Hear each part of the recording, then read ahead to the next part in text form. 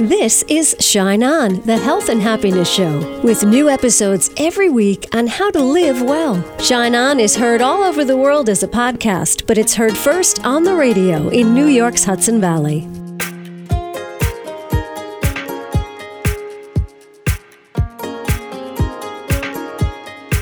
Hi, it's Casey. Thank you so much for tuning in to Shine On. I am all lit up about this book. It's called Override. Discover your brain type, why you do what you do, and how to do it better. And here's the thing. In this book, Override, by doctors Connell Cowan and David Kipper a medical doctor and Cowan a psychologist, there's only two kinds of brains. You're either a sword or a shield. And when you figure out which one you are, which is really easy for some people to do, then this book has all the right kind of advice for how your brain reacts to doing the things you want it to do. You know how you blow up at your kids after you swear that you're gonna be chill, or you're on your way to the gym and you drive to get the Haagen-Dazs. You know, why do we sabotage ourselves? Well, maybe your brain reacts to reward, or maybe your brain seeks stimulation. Let me just tell you this. You're either a shield or a sword, according to this theory. Shields are more contemplative in nature. They tend towards introversion. They seek to avoid stimulation. They're motivated by avoiding punishment. They can control their impulses. They can hold in anger. Thinking style is slow but accurate. They have a high attention to detail. They're flexible. These are the shields. Now the swords.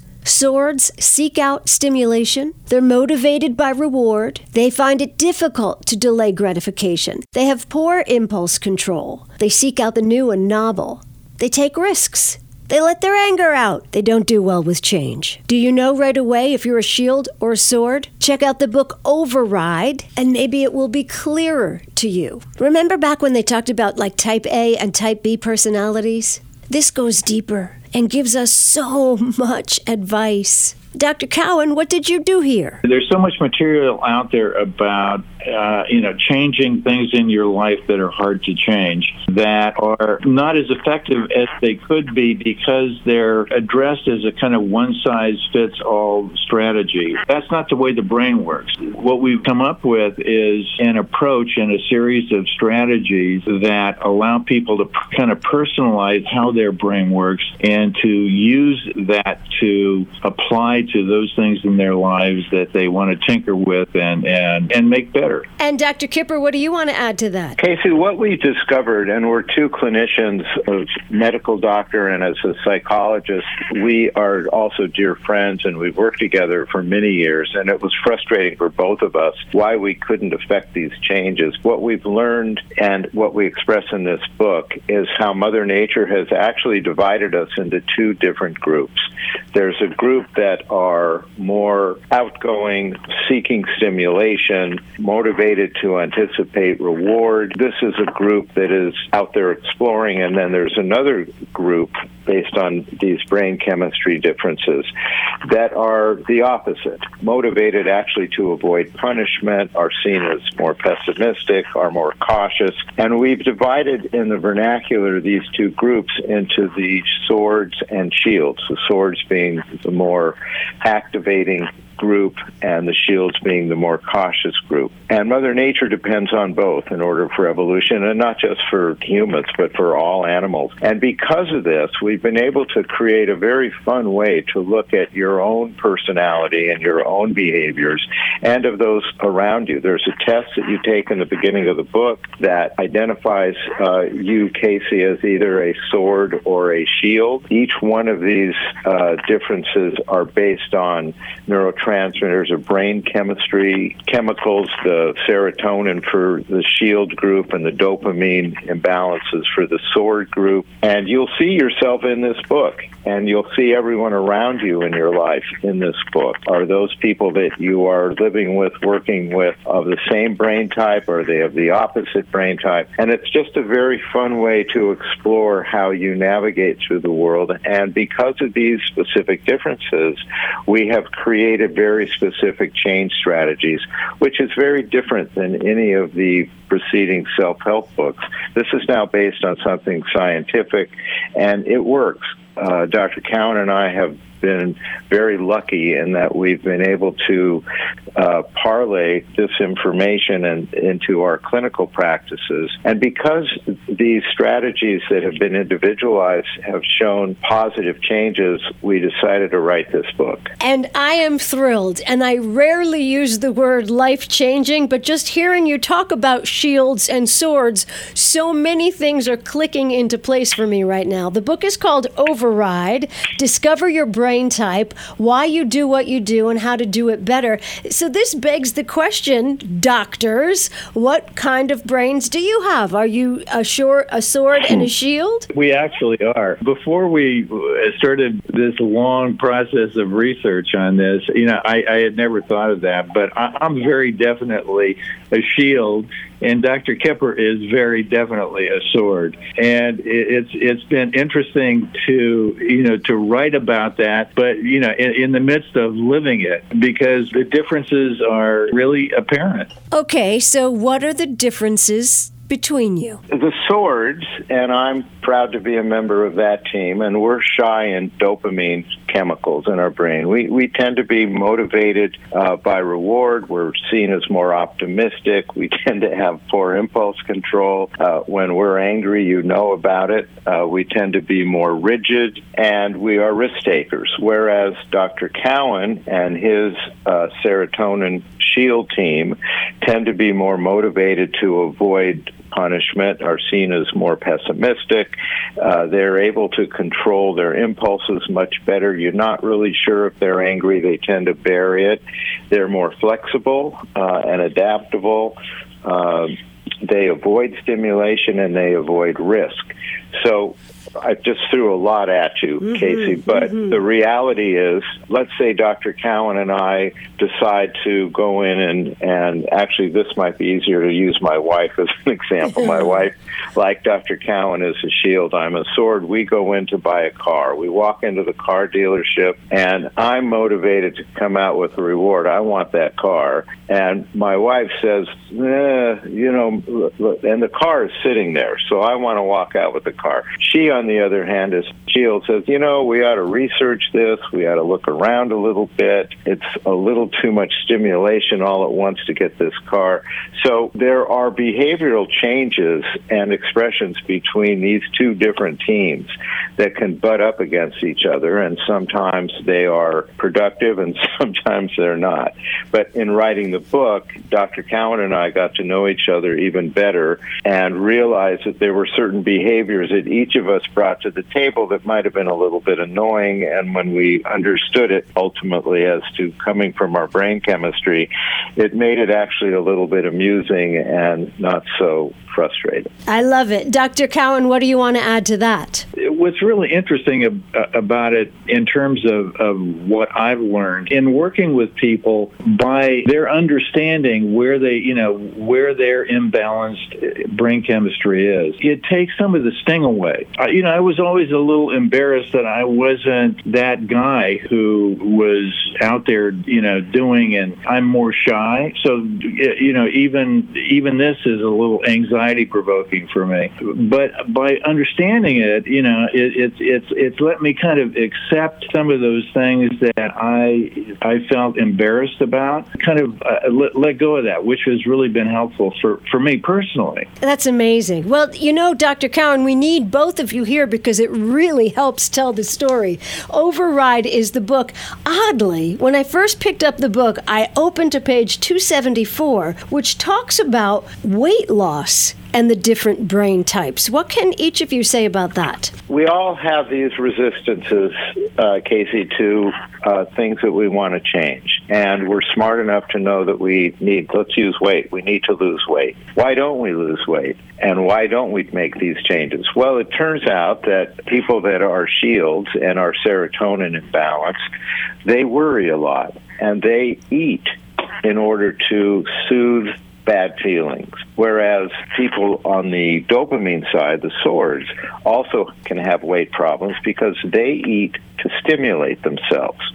So both groups have weight problems, but for very different reasons. So the strategies to make that different and to actually change those behaviors have to be based on what your brain type is. So for shields, as an example, they're motivated to avoid punishment. So you tell someone in a weight program that's a shield, you're going to get diabetes, your heart disease is going to get worse. They respond to that. On the other hand, the dopamine, the SORDs, because they're motivated for reward, in order to build in change strategies for the SORDs, you have to build in rewards for a weight reduction program.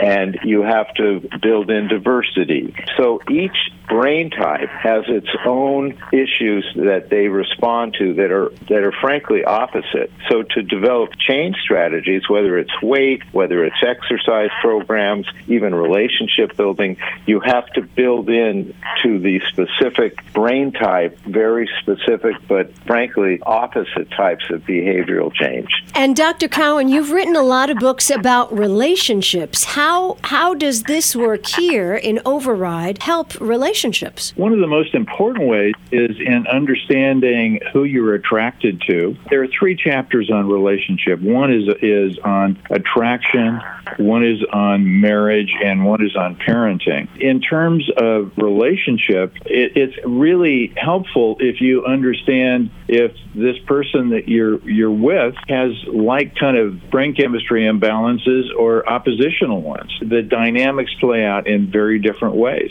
Emotions are contagious. And if you have 2 people, 2 shields together, they will tend to amplify that are not necessarily constructive and that are byproducts of their brain chemistry as opposed to byproducts of reality. We explore these things in those chapters using a lot of case studies. We talk about real people struggling, with real relationship issues, but applying this brain chemical angle to it allows them to be seen in a very different way that can be enormously helpful. If David and his wife are buying a car, he can be annoyed by the fact that she doesn't want to walk out of the dealership with some bright, shiny object, or he can kind of understand, her more cautious nature and work with it. So it takes a lot of the sting out of conflicts that people have. Oh, yes. Swords and shields. That's what we're talking in the book Override. So much to look into here. The book is called Override. Doctors Cowan and Kipper. Are you a sword or are you a shield? I think I act like a sword in public, but I'm a shield at heart. That's what I think. But I'm loving this book, and I have 3 copies. So if you'd like a copy, I'll send one to you. If you're one of the first to email from the website, CaseysPlace.com, KaceysPlace.com. Okay, no matter what kind of brain you have, everybody loves a good story. And Kate Winkler Dawson knows how to tell one. Host to 3 true crime podcasts, her new book is called All That Is Wicked, a Gilded Age story of murder and the race to decode the criminal mind. And it took place right here in New York. What's it all about, Kate? Well, the book is about a genius in 19th century upstate New York. So this is the Ithaca area, Dryden, where Cornell University is in Ithaca. And this is a man who was a genius in academics and linguistics, and he spoke more than 12 languages, absolutely brilliant, but he also killed 4 members of his family and went on to create a criminal ring to commit crimes to support his academic pursuits.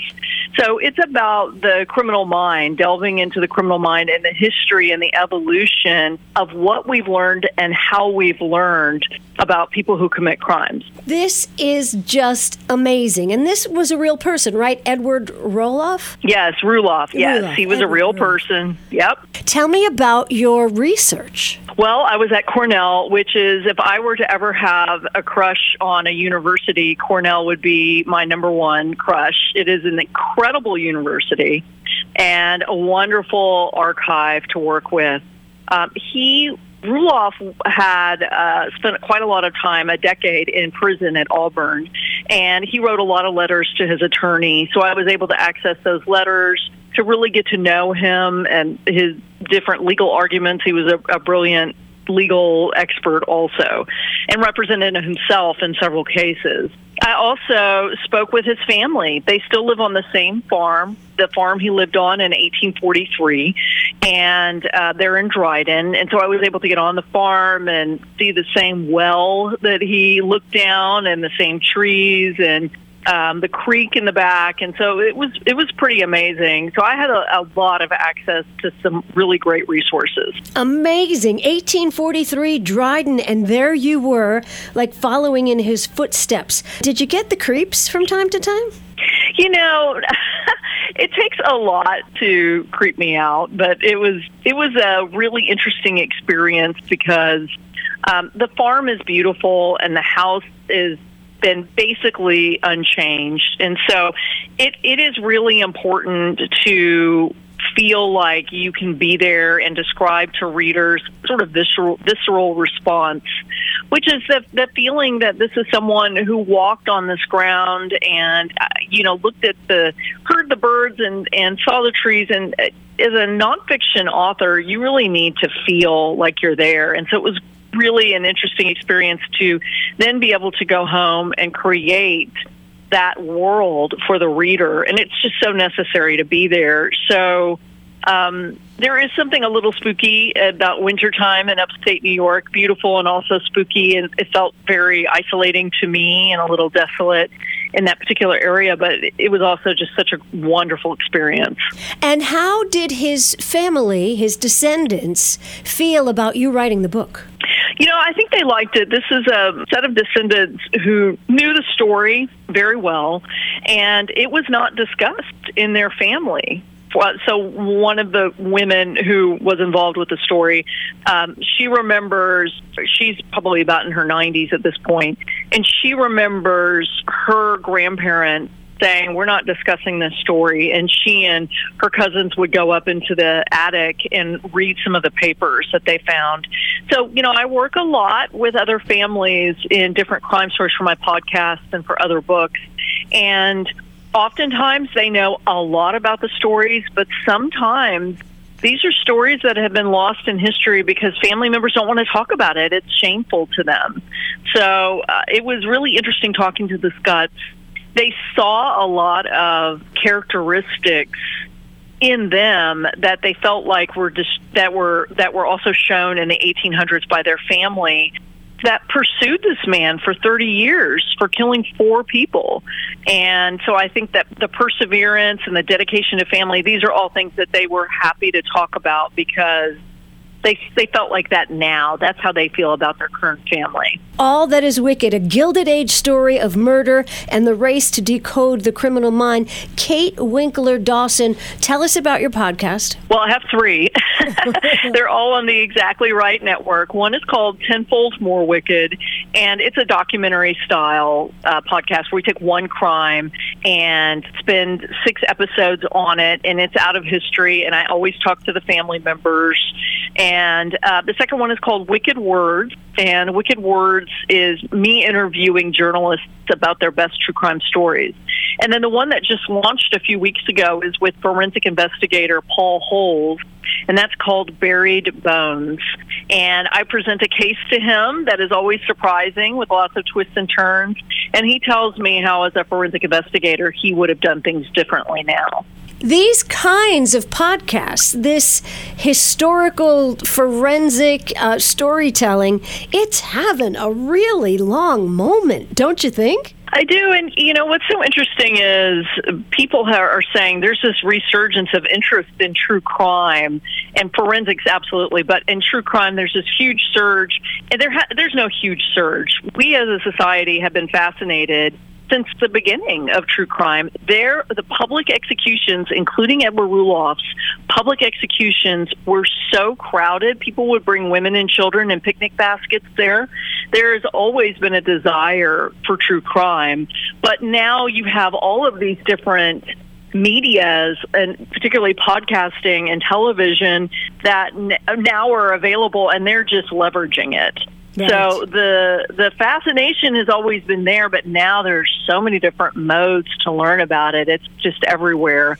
I really love history. I don't talk about contemporary true crime. I stay away from families that have been directly affected by crime. I am a lot more comfortable talking to families that know about the crimes and it has affected their family, but it's not their mother or their sister or their grandmother.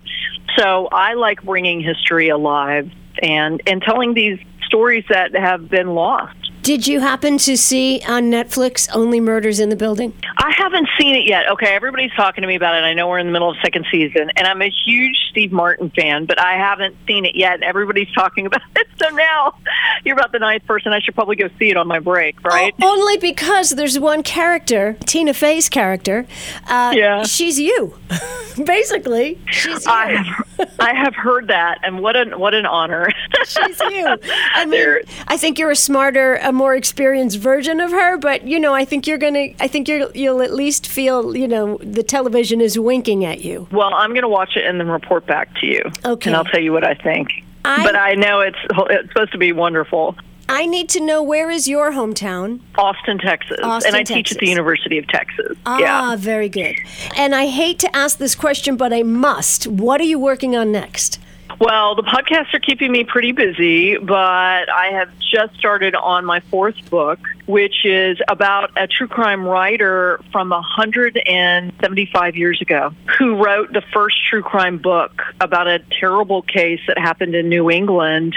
And she and I reinvestigate it together. I use her sources, and I have new sources. So it's a little bit like my podcast with Paul Holes come to life, where I could talk to for forensic knot experts about different ways to create knots, and so she and I work together to try to figure out this case. So it's great. It's a reckoning for true crime for sure. Do your fans reach out to you? They do a lot over social media. So I am all over social media, and it's great to hear from fans, and I get a lot of suggestions for my podcast for Tenfold More Wicked. Families who contact me and say, boy, you really should investigate what happened in my family. And I love that. It's great. It makes my life a lot easier, frankly. So send her your ideas. Kate Winkler Dawson, All That Is Wicked is the book. No, she's not related to Henry Winkler. Of course I asked. But she is a big fan. All That Is Wicked, a Gilded Age story of murder and the race to decode the criminal mind. I wonder if that criminal mind was a sword or a shield. Hi, it's Casey. Thanks so much for tuning in to Shine On, the Health and Happiness Show. We've been doing this since 2009. But we're new every Sunday, and you can join us every day on the Circle of Women page on Facebook. Got retreats coming up for New Year's weekend and another retreat in February. Check that out at caseysplace.com. And if you're in the Hudson Valley, check out the Let It Shine Again Boutique and the Let It Shine Market on the River through October. Both benefit the pantry. The Let It Shine Foundation grew out of this program and our Circle of Women page. Look at all the good you've done. Our thought for the day comes from everyone's favorite astrophysicist, Neil deGrasse Tyson, who turned 64 this week. He said the problem, often not discovered until late in life, is that when you look for things in your life like love, meaning, motivation, it implies they're sitting behind a tree or under a rock. The most successful people in life recognize that in life they create their own love. They manufacture their own meaning. They generate their own motivation. For me, I am driven by two main philosophies. Know more today about the world than I knew yesterday, and lessen the suffering of others. You'd be surprised how far that gets you. Shine on. You've been listening to Shine On, the Health and Happiness Show, with new episodes every week. It's your time to shine on.